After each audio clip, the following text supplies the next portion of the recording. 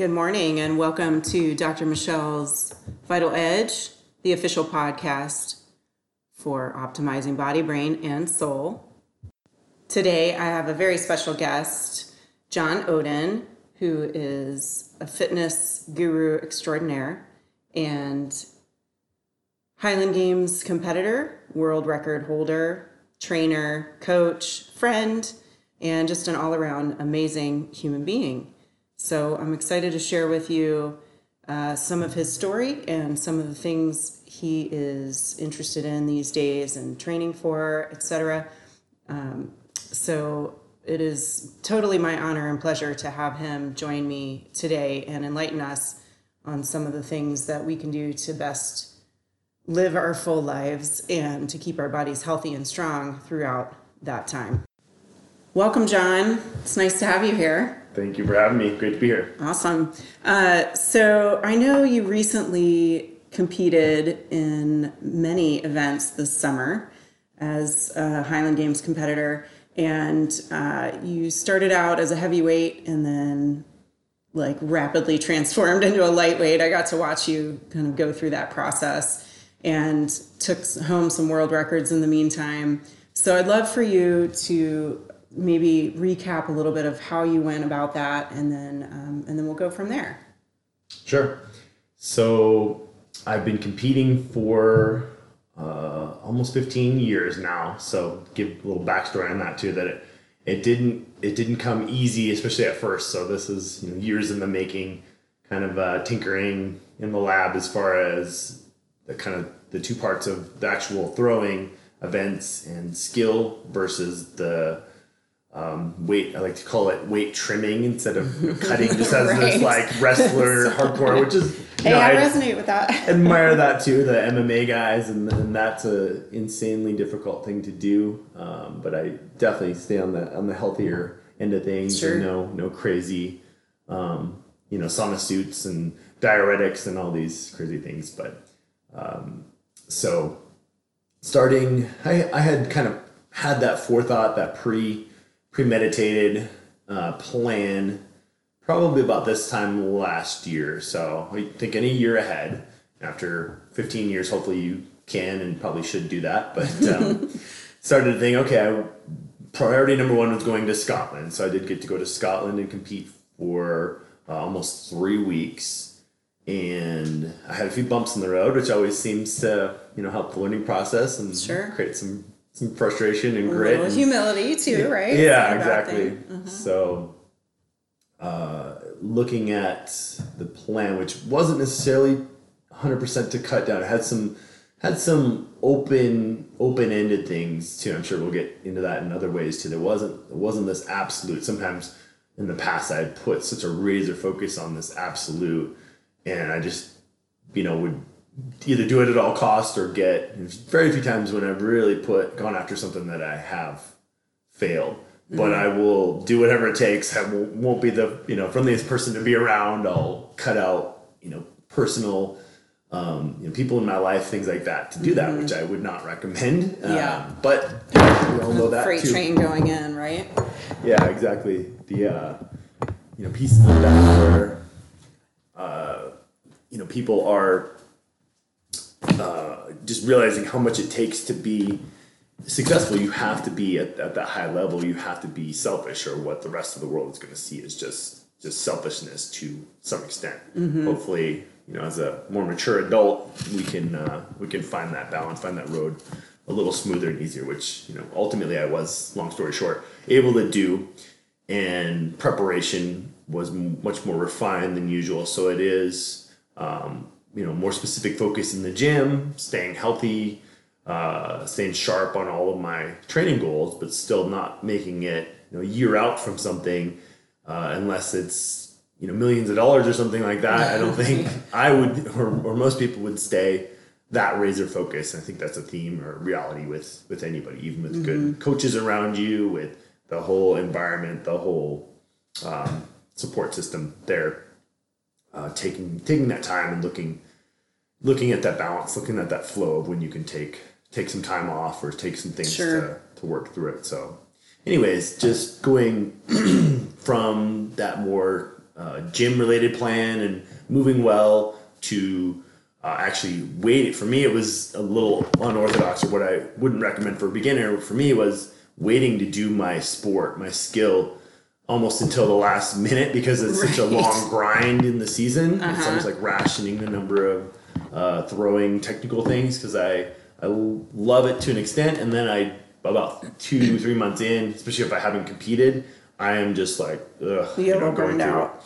You start to burn out, and I generally train alone. It's just my own little dusty, dirty field out there. It's gritty, it's raw, it's fun to an extent, and then it just gets to be repetition and time away from other things, and feeling having those questions on how I should be spending my time, how I could be spending my time on other life goals. But I mean, do you feel isolated with it at all? I mean, again, it teeters back and forth between feeling like you're doing, in order to get something that no one has done, you have to go where no one has gone, kind of thing. Yeah. So definitely some of that, where I like being out there, being the lone wolf or whatever, but also it's fun to have some support, it's fun to have some camaraderie, and I do have a few people that I coach and train with, and that's part of that inspiring part of that reminder of why I do it too, and to learn. I'm always honing and learning, and I think becoming a better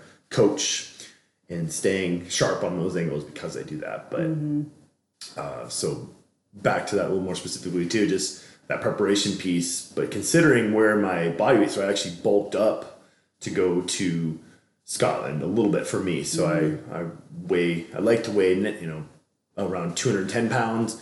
I bulked up to about 225, and you saw it too. And doesn't that change your training a lot too, and just your capabilities? And I mean, you have to factor that in a little bit, and like also just your daily food intake, and like what you have to do to maintain that. Big shift. I wouldn't recommend that for anyone who's ever had any issues with food, because you go from here's what a happy, healthy maintenance is to, hey, I'm going to bulk up and put on 15 pounds or so in a few months, and try to teeter on, well, what's healthy?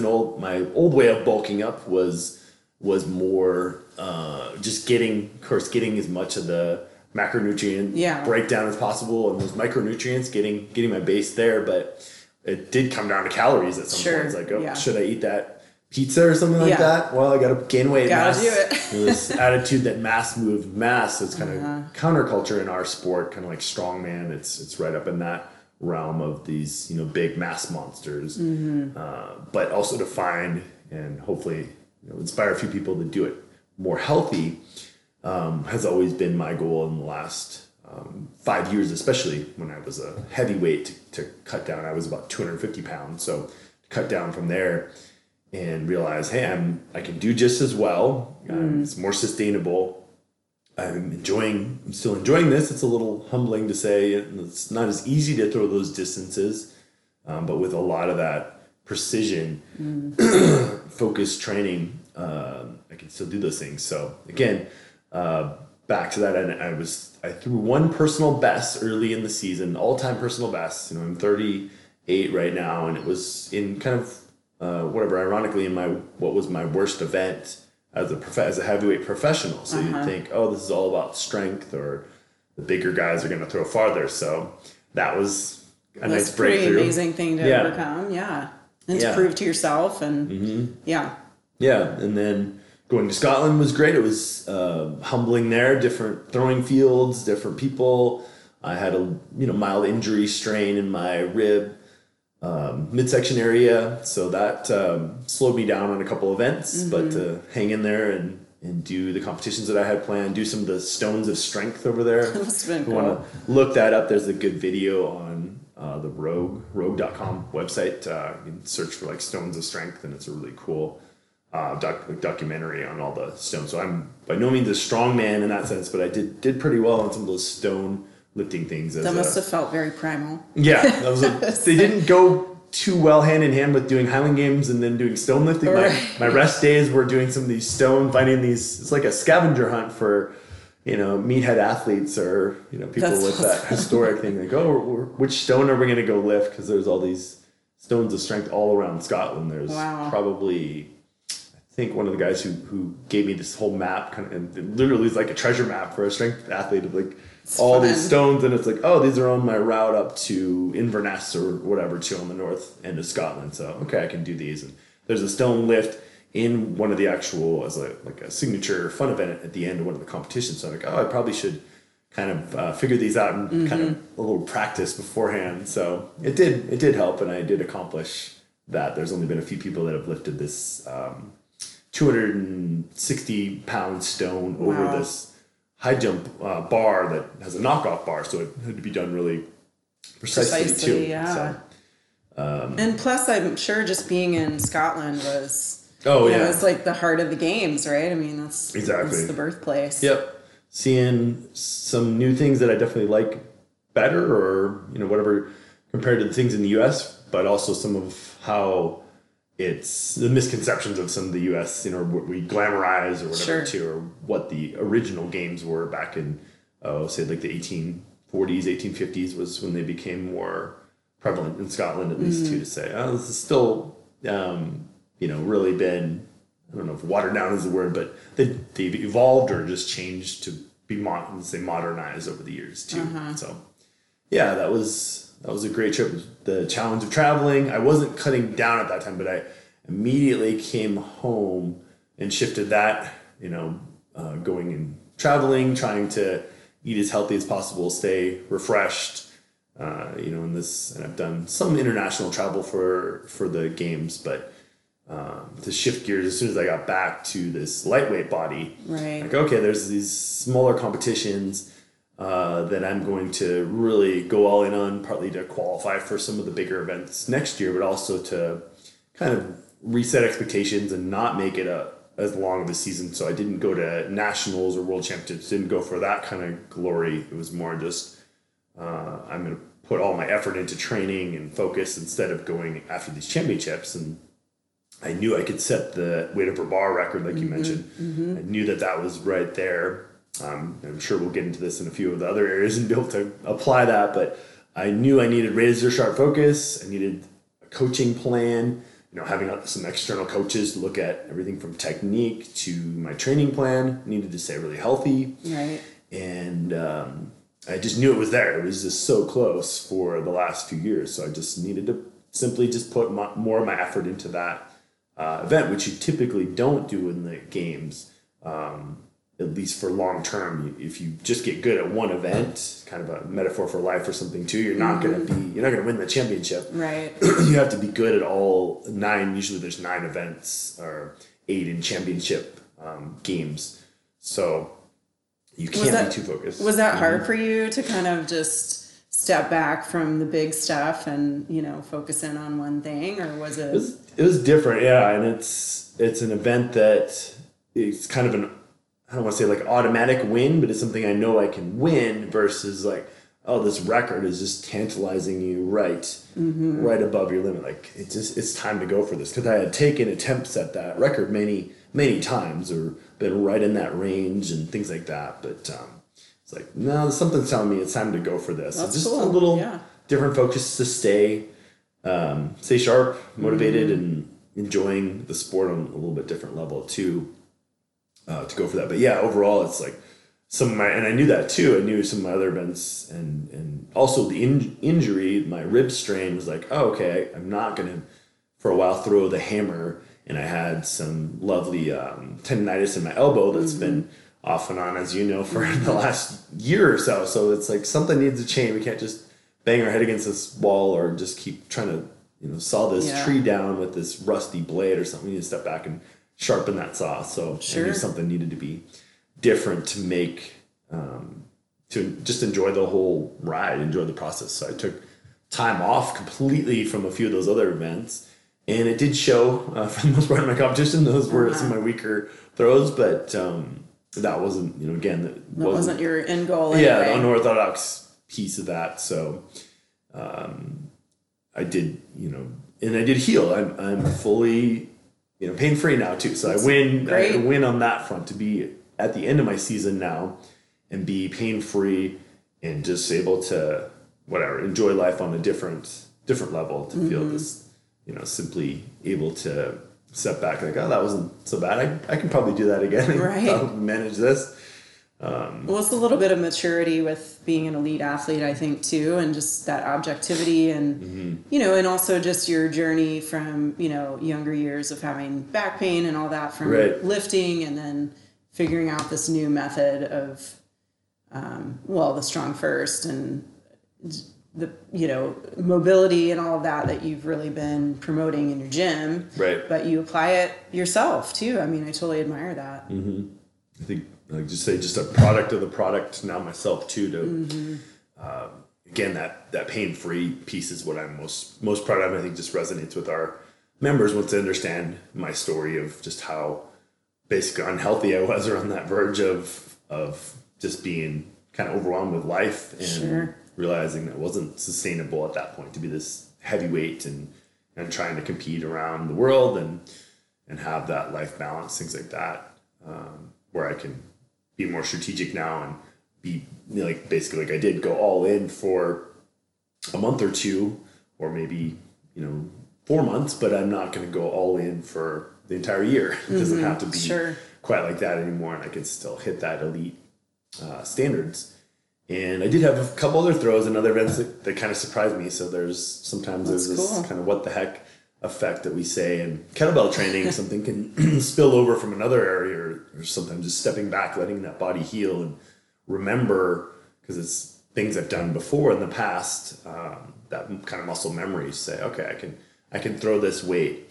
What I did was almost right below another world record was 77 feet. It's like, well, I've thrown this thing 81 before. Yeah, I was heavier. Yeah, it's been a couple years, but at least believing that that's possible. Of course, it's right there. Yeah, that was still over 5% less than that throw, but being in a different weight class and whatever, that was it's impressive. Really good throw. Yeah. Sure. Mm-hmm.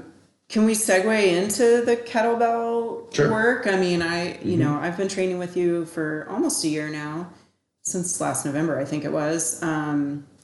And have seen significant changes in my own capabilities and recovery and strength and power and all of that in my martial arts. It's transcended from what I do with you as a supportive thing to what I want to do in my martial arts pursuit.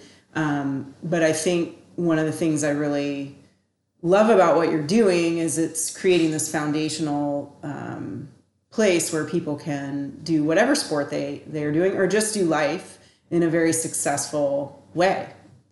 So I'd love to hear just kind of how you found the kettlebell world and Strong First and all of that. Yep, absolutely. So I had been, whatever you want to say, dabbling with kettlebells, right? Literally I've been a strength coach for since 2002, when I officially got certified.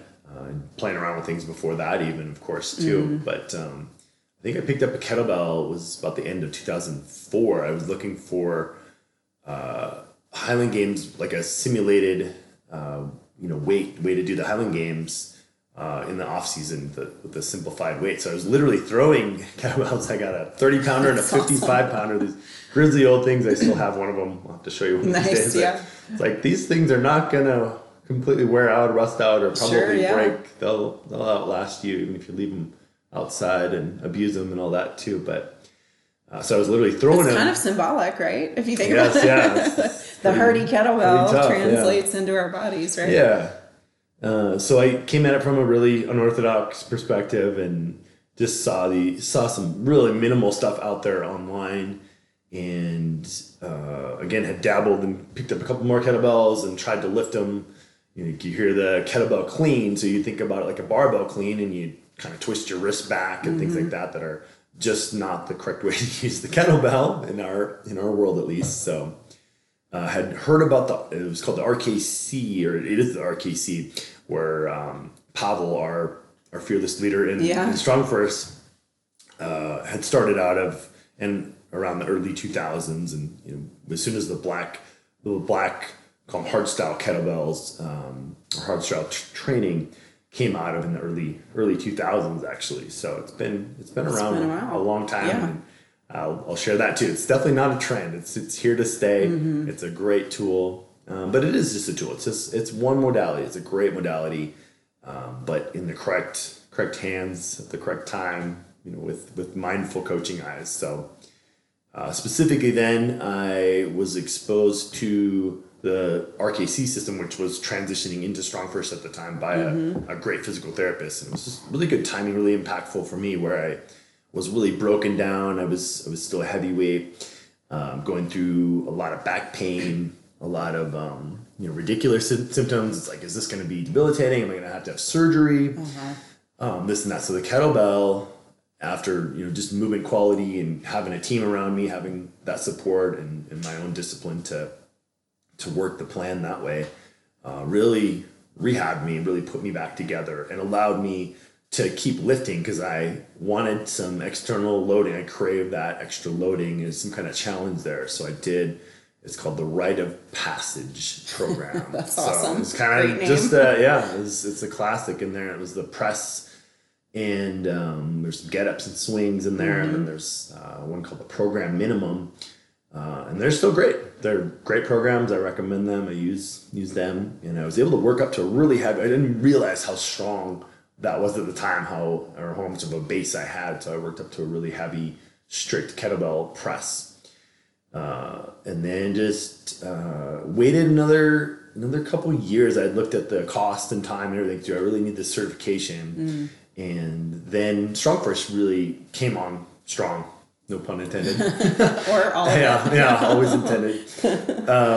In about 2012, 13, so 2014, first officially pulled the trigger, went down to San Diego, got certified. That's great. And I did the FMS, which is the functional movement screen, functional movement systems, which there's a partnership between StrongFirst and FMS, which I really like too. And I've, again, been exposed in the clinic and did some different education things along the way that, like, oh, these kettlebells are cool and they fit well. They help people move better. They're not breaking down as much. It simplifies training. So like, people look at so many different modalities from, should I use sandbags? Should I use body weight? Should I use a barbell? Sure, all those can be great and impactful at the right time, but most importantly, you just have to do it and have, know the tool well that you're using, and again, have that coaching piece. So I got that with StrongFirst in that phase and really caught the vision, this 3-day certification that I just totally got my butt kicked, and was humbled by my coach, my physical therapist there. I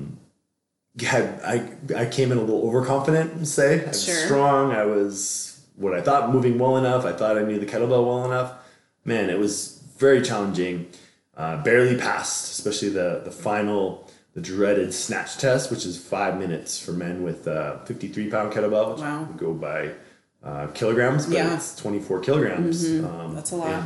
In 5 minutes. And 5 minutes is a long time. 3 days of training, and it was very challenging because it's still technical, and your hands are just beat up and blistered, and it's been even since then more refined into, we're not just here to pummel you down. We want you to learn a lot, but still have some grit, some expectations that you come in. Most instructors come in after 6 months of training with a watchful eyes of a good certified coach kind of thing too. So I'm very proud of that it's a very high physical standard for instructors, which I think is lost in our industry, or just not emphasized. Places. You find a lot of coaches, a lot of trainers who get into it that are very physically talented and look the part themselves.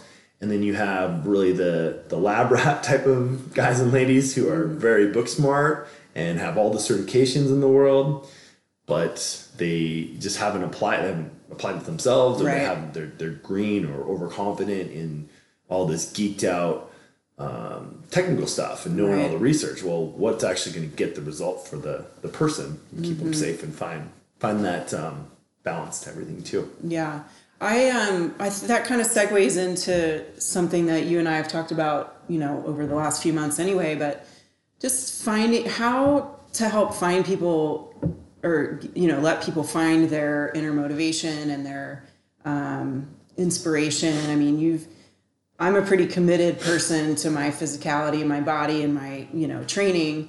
And still I've kind of needed you to like nudge me in the right direction after an injury or whatever, or just when life has dragged me down, you've been able to kind of re-spark. And, I'd love to just kind of hear where you go with that. I mean, I'll say too, just as an objective person, hopefully objective, that you do it, you practice what you preach, and you show us in the gym, like, exactly what to do, and you're kind of living the life that you're coaching as well.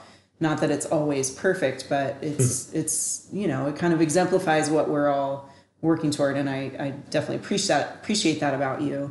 But anyway, so just how you can help people find their motivation. Sure, thank you. Yeah, great topic, and honored to be thought of that way, and the reality too. And I'm happy to share the real story, or just put that out there for the listeners too, that nobody that I've ever met just has that absolute burning fire, that level 10 fire all the time. Sure. And I say every coach needs a coach, just to add that part too, that some tribe, some support. Nobody just does it on their own island. You hear some just maybe crazy stories out there of this, unicorn type of world of fantasy stuff. But yeah, just like you mentioned too, it's very, very normal, at least to start there, just to humbly say, I need some support, or I'm going to do this better, faster, cleaner, whatever, with some of that support.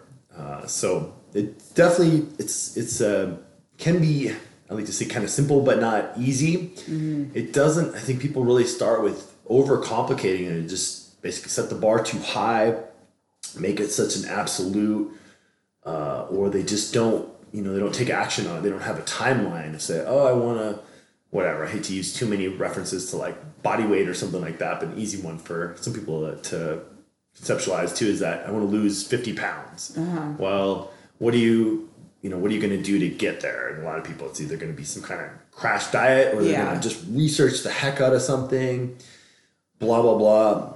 But hopefully they come to you and me even too. Hopefully they have a team around them, and they do some research on their own, or that some wheels turning, those kind of stages of change model and things. There's that contemplation stage where they're starting to put things together and think about, having a good kitchen setup or something like that we talk about. It's easy to overlook some of that. Well, I live in a dorm, I'm in college, I'm super busy, and my boyfriend just broke up with me, whatever. It's right. Well, that might just not be the right time, or why, you digging, of course, well, why do you really want to lose that? Well, I just, have always been heavy, and I want to lose that weight or something. So, we can think of 1,000 examples too, but where does that deeper passion come from? What do we really want to happen or not to happen? What's the worst thing that person probably wants is, to gain another 50 pounds. Sure. So they're already,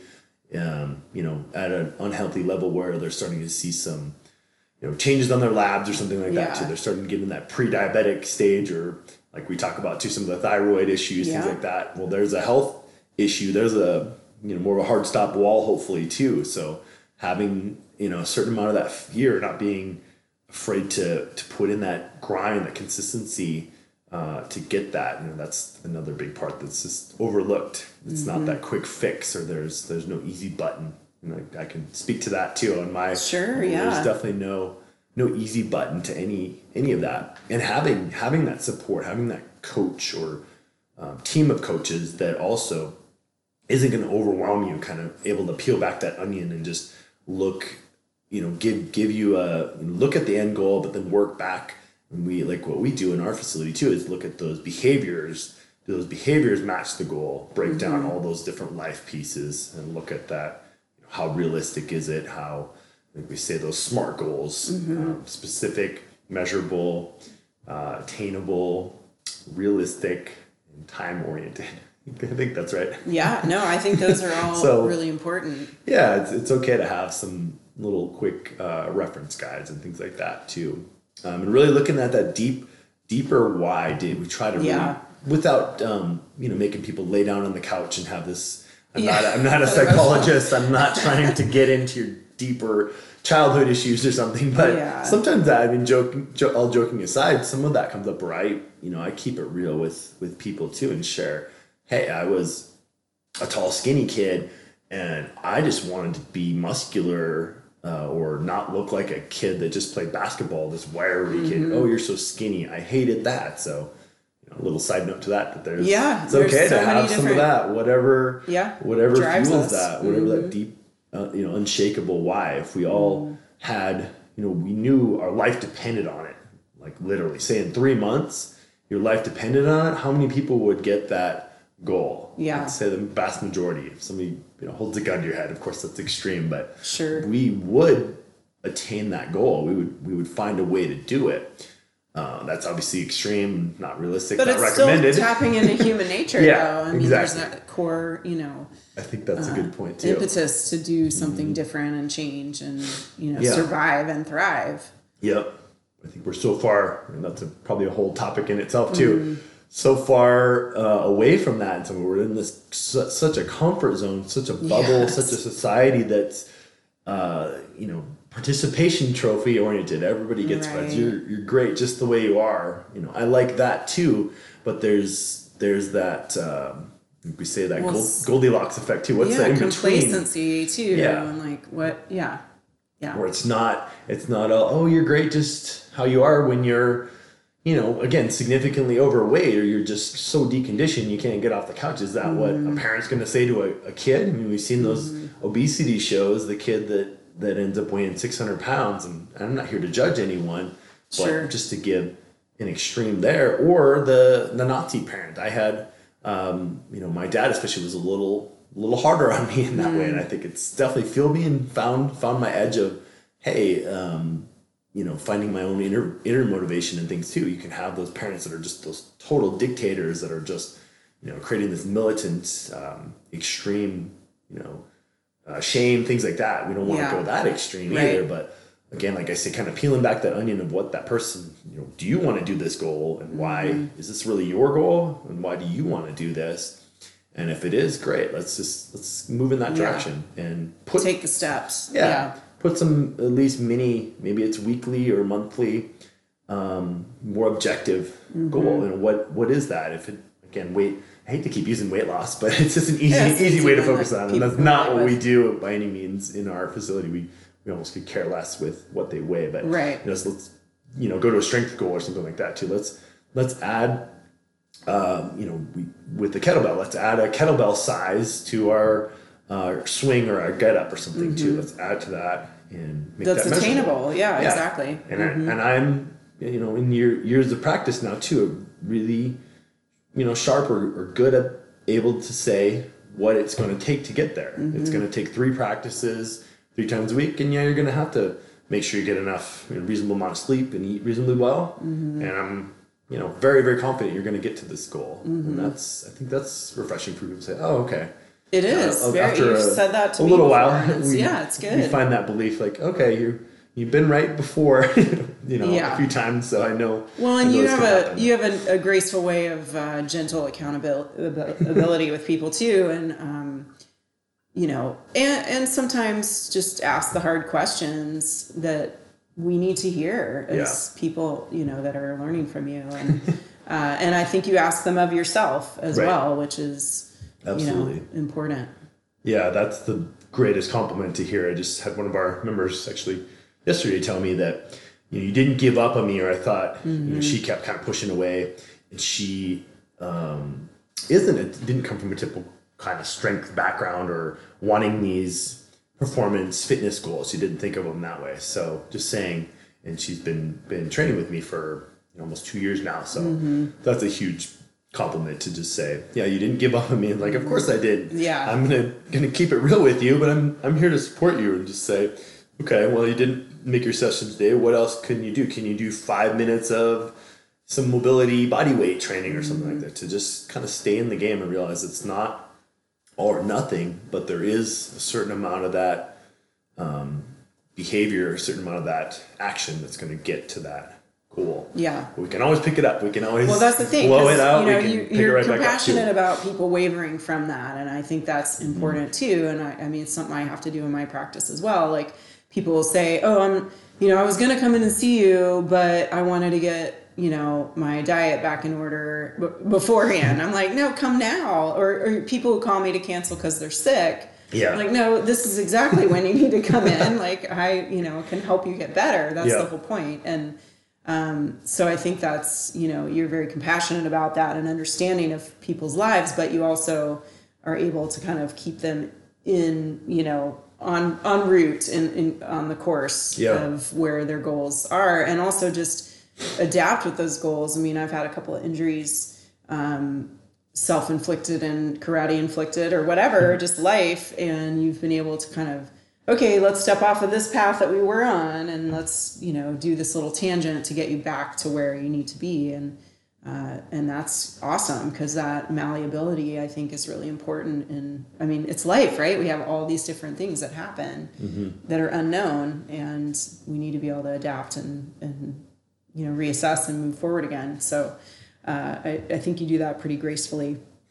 Thank you. Yeah, that's a great topic too. And I guess that's just one of those things I have to realize or think about too, that, okay, this is just my, way of thinking that just comes out there too, just to say, like you, for example, too, those injuries, whether they, of course, I first don't want them to happen in the gym, which thankfully very, very rare that anything like that happens in our facility. We're big on that we're supporting those goals and those lifestyle things, but to, make sure that we're feeding that, we're supporting that. Again, it's like, okay, you're injured. Like I like to use Jocko Willink, if you know who he is. He was a Navy SEAL commander, and I was never in the military, but some of that military gritty mindset is just so appealing. I'm sure I was in the military or something in another lifetime. Oh, this is so good, but there's also, a way to make it more approachable for us in the modern world too. We're not all in that world, but to find another way, like he says, good. I use that too. It's like I didn't get that goal, or I got injured. Well, his first thing is turn around, make that positive. Sure. Say good. Well, why is it good? I get to work on my nutrition more. I get to spend more time honing that in. Or my shoulder's injured. Good. I get to work on my leg. I can train my legs more. I can work around that. Yeah. That's really powerful and empowering in our there's world gifts too. in the setbacks for sure. And like, just like building muscle requires stressors, the same thing with resilience in our lives. Exactly. Yeah, I think that's a very important piece too. That a good coach, good trainer, just back to my world in the gym, or for you too, it's not this absolute either. There's always something you could do that day within reason. Of course, if you're totally bedridden with, high fever or something like that, versus like, oh, I got a sniffle, or I'm tired today. I get that one. Oh, I didn't sleep well, things like that. And it's a fine balance. It's peeling back, having that little sandwich conversation too. Being mindful and caring, saying, oh, could we get you in at a different time? Could we do this? What could we do? And, sharing my story too. Like I'm plenty of nights of poor sleep or other things going on, and find a way to train. And I rarely, how many people say, oh, that was a horrible idea. I did all these extra training sessions a year later or a month later even, and say, oh, once they got to that goal. Yeah. No one says, oh, I regret all those training. I wish I wouldn't have had to done that. Or for you and your martial arts training too. I'm sure you don't regret any of that or all that, that discipline, that healthy stuff. Right. Or even the injuries, honestly. Yeah. Me too. Taught me a lot. Wouldn't be who I am today. I wouldn't be able to relate that way too. Yeah, exactly. True personal experience and a little pain and misery too. Right. It's all part of it. So I'd love to hear kind of how you balance, you own a gym, a wonderful facility, and you coach. You're one of the, you're pretty much one of the main guys there, obviously. But you also, one of the things I've kind of seen is that you stay really on top of, research and the cutting edge training, patterns for people, and you also go to these events and learn more and meet with mentors, etc. And then you also have a life. So I'm just curious how you find the balance with all of that and what that looks like. Sure, absolutely. It's always been you trying to pattern learn from others in the industry. A lot of continuing education, as in like how other gym would, like first thing I did before starting my gym, I went and talked to just about everybody I could have interviewed, probably 15 people, got on the phone with anybody that would talk to me, that kind of thing, to say, what does this look like? What's working for you? What's not? They call it the Bruce Lee effect, to take what's useful, dismiss what is not, add what's uniquely your own. But I like to start off of a system, of course, of what works. Before you break the rules, just figure out what the rules are and what's going to work for you. So always recommend that.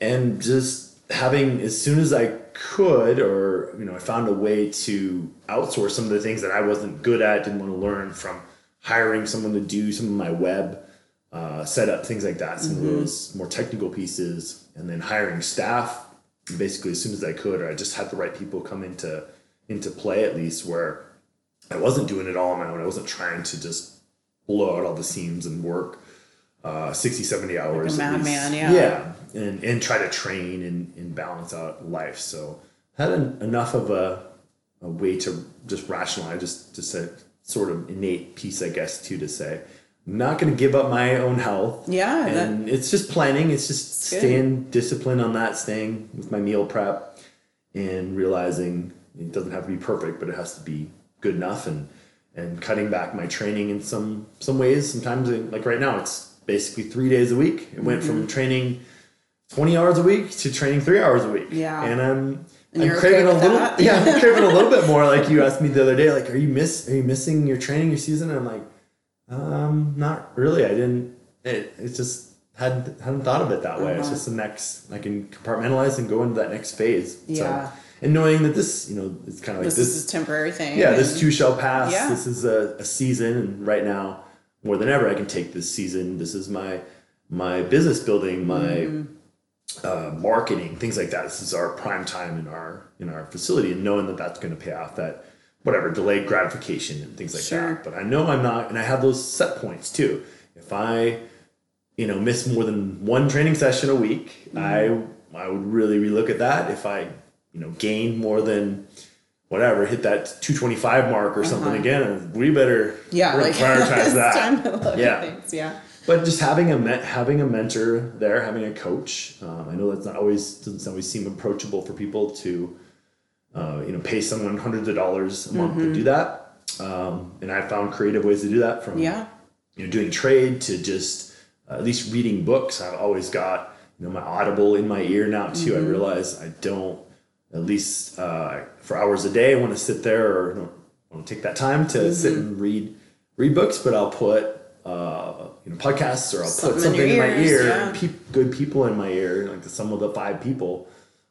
Just excited for that next level of honing those things in, and just keeping it realistic, being aware of things, and I just can be way too hard on myself too. Sure, I can just beat myself down, realizing what my self-talk is really changing, just how that thought process is. Doing some daily, I highly recommend, and I did not do this very well for many, many years. This is part of my discipline, is taking that time first thing in the morning to do some movement, some journaling, some meditation, something, whatever can look like a lot of different things, from my breath work stuff I've done with the Wim Hof method. And it can be whatever you want it to be. It can be yoga, it can be whatever. It can get kind of showy or dogmatic, of course, too, and do some nice cold exposure in the mornings and wake things up. But again, it doesn't have, don't force yourself. And I do get out there and move and things like that. So highly recommend that, just to help. I think those I call it the movement primer. Tony Robbins has his version of that too. It just seems like this is a thread that I saw in all successful people too.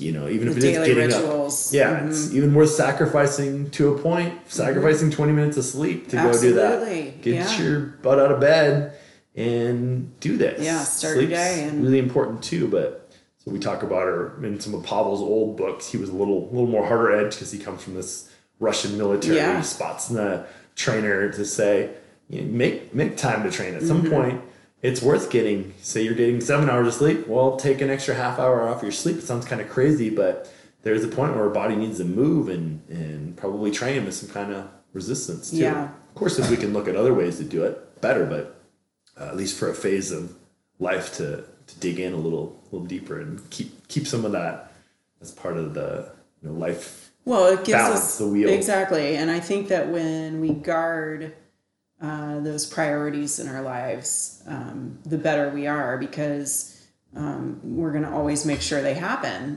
pretty consistently, and we're going to be able to, do the recovery piece that we need and get the sleep that we need that's restful, and also, breathe and release stress in different ways and all of that too. Because I think, especially in your industry, I'm sure a lot of people tend toward the extreme of just training all the time and burning out. And, you're no good to the rest of us if you're totally spent. I mean, none of us are. And I think there's a funny little shift in our culture, finally, where it's not looking so selfish to do self-care. Yeah. And I think that for a long time, I would say, I'll argue that for women especially, that, we've been kind of required to wear many hats and be the super mom and or super woman, whatever it is in our lives, and just, suck it up and do it. And I think a lot of men have felt probably similar in some fashion too. Like, I'm going to bring home the money and I'm going to, be, fit and take care of myself. And now, we're finding that really self-care is the real ticket to life, I think, and that it shouldn't be looked upon as selfish if, somebody goes and has a soak in the afternoon and, in between meetings or whatever it is, or has, an awesome beer, speaking of, right? Right, exactly. You're kind of the aficionado of Central Oregon, which is a perfect place for it. And yeah, awesome topic. Absolutely. More than ever. And you're totally dead on with women. I have worked with a lot of ladies over the years in our hospital wellness programs and that. So I think I do. I don't have it all figured out. I don't have all that side, and I can't truly relate in that like you can. I can't resonate quite the same way, but I have noticed that I've always whatever recommended given that little glimpse at least to say and inspire that way with your. Being able to play with your kids, being there for your grandkids. That's right. Not having energy to do those things. Not be limited to get on the floor and play. Yeah, you can't afford not to do that, is what I've said. It could be a financial perspective too, but just for your body perspective, that time. And it may not be 20 hours a week, but hopefully it's 2 or 3. I think the easy, look at the research and that really high ROI. What's that return on investment? This is your retirement plan for your body. Right. And it can be had a lot simpler, especially with good coaching, good focus on our work, not just, well, I'm going to do some running this week and then I'm going to go do yoga next week. They're all fine and good, but the right dose for the right person, at the right time kind of thing too. Yeah, I agree. And I think that, longevity is definitely rooted in some sort of balance in life, and just and also, like, I don't think I'm gonna look back on life and be like, shoot, I really wish I had worked more and made more money or owned a fancy car or whatever. Like, I'm gonna look back and hopefully just be very satisfied in the relationships I've had and in the accomplishments, whatever those look like to me that are important, and savoring every day, because that's fleeting and we never know when things are gonna peter out for us. So exactly. So beer. Sure. I kind of like that idea. More beer. Yeah. Well, again, like back to that balance point. As a naturopath, people will assume that I'm anti everything that might harm us. And yeah, of course we have to kind of limit certain things, but I love a good bourbon and I like some coffee. And Yep. I think that my patients kind of resonate with that because I give them a little bit of forgiveness on being human, right? And just enjoying life and balancing things out. Yeah, certain people maybe shouldn't drink, right? That's fine. And I honor that too. But how, I think you kind of exemplify that as well. I know that, you like to get after life, but then also enjoy sitting with somebody and having a nice beer or whatever. So, I'll let you run with that one for a minute. Sure. That's a great topic. Yeah. And it is not just I actually truly like, and I home brewed my own beer. So it's like a process of truly enjoying, like that's my, whatever, elitist, kind of, beer snob. Beer snob, yeah, I guess that's the word I'm looking for, or the phrase, but sort of. But I also can just appreciate, something that just the process. Yeah. And being, like you said, being there with people. Ideally for me, it's like playing and being out in the sun or something. Like going to one of the breweries and playing cornhole or something like that too. That's like my ultimate fun thing too. And I guess my other thing, I just have a really good natural sense or something with moderation too. Or when I have a Highland Games goal, I'm not going to be knocking them back kind of thing too. It's going to be just savoring and enjoying what I have. Right. And ratcheting down. And, And that's just what I choose to have. I don't eat ice cream. I don't have sweets. I don't have other things. It's like, I had a drink. And then even last night I went to a group meeting for a youth group that I'm part of, but that my joke was like I did have one drink, and then they pass around the brownies and food, and like, oh, my dessert's another good IPA, absolutely. And that's it. That's a good night for me, kind of thing too. So it's kind of boring to talk about that moderation, but finding your level of enjoyment, your factor there too, and appreciating it too.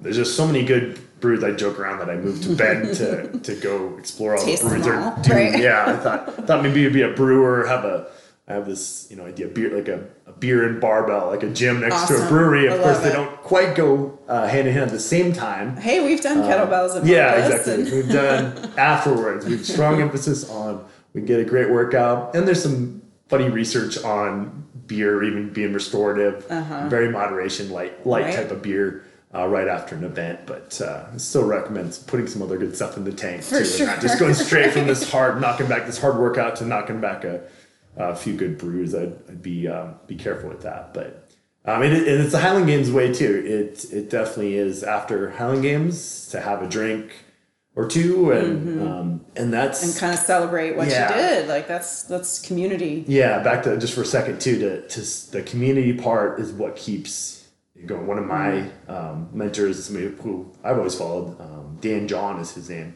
and he's someone worth following, listening to, reading his books too. Very motivational and inspirational that way too. But he talks about that, especially for a masters athlete, to go out, spend long hours, or spend some time afterwards. Don't just go to the event, walk away.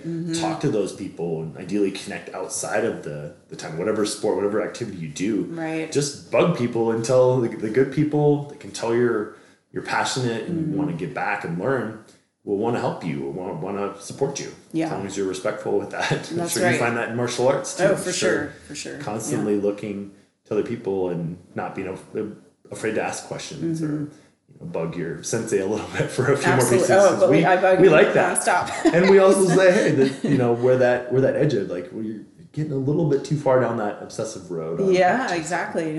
Anyways, bring people back to reality a little bit, and no, I think that's great. But to have something, I guess, ultimate thing with back to beer again too, is having something. There has to be something that just whatever sets you free, gives you a little space, give you that whatever permission or sense of that you can give in to reset that. Yeah, for sure. I appreciate that balance, because I just think that it's easy to get real rigid in life, and then we're not growing, we're not resilient, we're not living fully, and I think we need to honor that part of ourselves, our human nature. Right. And like you said, the tribal kind of community piece is really important. And, you know, sitting down and, you know, shooting the day with somebody after doing an event like that. I mean, one of my favorite things after a rank test is like debriefing after I've taken 4 Epsom salt baths or whatever. You know, 2 days later, talking to the people that were either in it with me or that were witnessing it, you know, and just being like, oh yeah, I remember when like Sensei did this, or, you know, when I screwed up that kata the 5th time in a row and had to do it again. And just, it just validates what your process is and brings some connection. And I think that's really what we're here for in this lifetime is connecting and learning and growing. So no doubt. Secret of life right here. We just figured it out. Yeah, That's exactly. amazing. And for you too. And you're not there to be showy and just, you know, do it for the glory and the trophies or whatever. That's right. But knowing that you impacted somebody else, that serves a greater purpose. For sure. Fun to see now too, knowing that, hey, I've been following you, or, you know, that person that's just, hey, I saw you do it and you seem like a relatively normal guy. I want to do that too, to that be inspirational, relatable too. I'm not some 400-pound Hulk or something too. I'm more mild-mannered, kind of. I think of myself more that Clark Kent than the Superman. I want to be just more subtle. You know, seeing me in normal clothes or something too, to not be like, oh, he's just some buff gym dude. To be just, and that's a strong first way, and just really resonated with me too. That just being matter of fact, simple, real, true to yourself. Yeah, you don't have to be showy that way too. So and the humility piece is really good. And I think, I mean, my yoga teacher talked about this when I first did training with him, because I was feeling kind of overwhelmed with like, how do I connect with community? How do I get my word out there? Like, I'm not independently wealthy, so I can't just travel to Africa and teach people about naturopathic medicine, although they probably have a lot of their own instilled in their cultures. But, you know, he said, you know, it's your local community. I mean, you're the pebble in the pond. So if you affect one person, that's good. And hopefully that person takes that inspiration or whatever they've learned from you, and it affects their family perhaps, or another friend of theirs, and that ripple effect that we all have on each other, and with our, you know, and just honoring our own gifts to share with the world. You know, I think that's really important. And I think you individuals, I mean, I say this to my patients too, like we have to be healthy and vibrant so that we can share our gifts. That's kind of our duty, I think. I mean, it's a harsh word, sort of, but I think it's really important for us to stay true to ourselves and our gifts, and like recognize them and not be embarrassed or scared by them, so that we can share them with other people and help other people's lives in that way. What doesn't matter if you're a trainer or, you know, a doctor or a teacher, anybody, any profession, any kind of you know, creative force that drives us to be on this planet and do good things. So yeah, exactly. Yeah, just always doing your best too. Or I ask our members too, how did you get better today, or did you get better today? And it's not asking necessarily for a physical, I lifted this extra weight or did this and that. How did what did you do to move that needle, or just do something that was maybe a little bit scary or a little bit outside that comfort zone, or you know, showed up when you wouldn't have normally shown up. And I think that's what you're getting at too, in different capacities too, to always be learning and willing to do something. But if we're completely spun out on everything, which I see that a lot too, really successful people in some aspects, or great parent, great whatever, to not be at least kind of chipping away at some of those other areas, getting better. I don't care if someone is setting world records. They don't need to come to my gym for that, but they do need to be willing to get better, be humble enough. And maybe it's just learning. Maybe they're physically, I talk about that too, not being physically 100% or able to give it a level 10, but try to level up that, mental capacity, or do something that you haven't done to ultimately learn from that. Yeah. Get better. Something new, something different. Keep the passion alive. Yeah. I think that's great. Definitely. So I think we should move into closing a little bit, but I'd love to let you, tell people how they can find you and what kinds of, I know you have a lot of content kind of out there, which I appreciate about you, just that YouTube kind of accessibility, you know, so that you can reach more people. But, you know, if you could fill the listeners in on those ways to reach you. Absolutely. Yeah. That means a lot too, to be able to impact, I guess, more globally now too. I didn't come in it with that. It's just kind of exciting. Yeah. Isn't I it? love the more intimate one-on-one kind of interaction or knowing affected people, but realize like, hey, I actually like this, you know, groups of other kind of training the trainers or just making, you know, being on podcasts, doing things like this. It's great. Fun, So right? just have a little resonance and just put myself out there, do something that's a little scarier, a little more out of my comfort zone too. So I do have a easily accessible website, just empoweredstrength.com. And you can go in directly there and find any of we have quite a bit of social media content, my kind of team around me now too, putting out educational content, just something that's a little silly and fun. I know, I love the fun aspects. I'll make fun of myself, or I'll talk about my, you know, challenges too on my social media.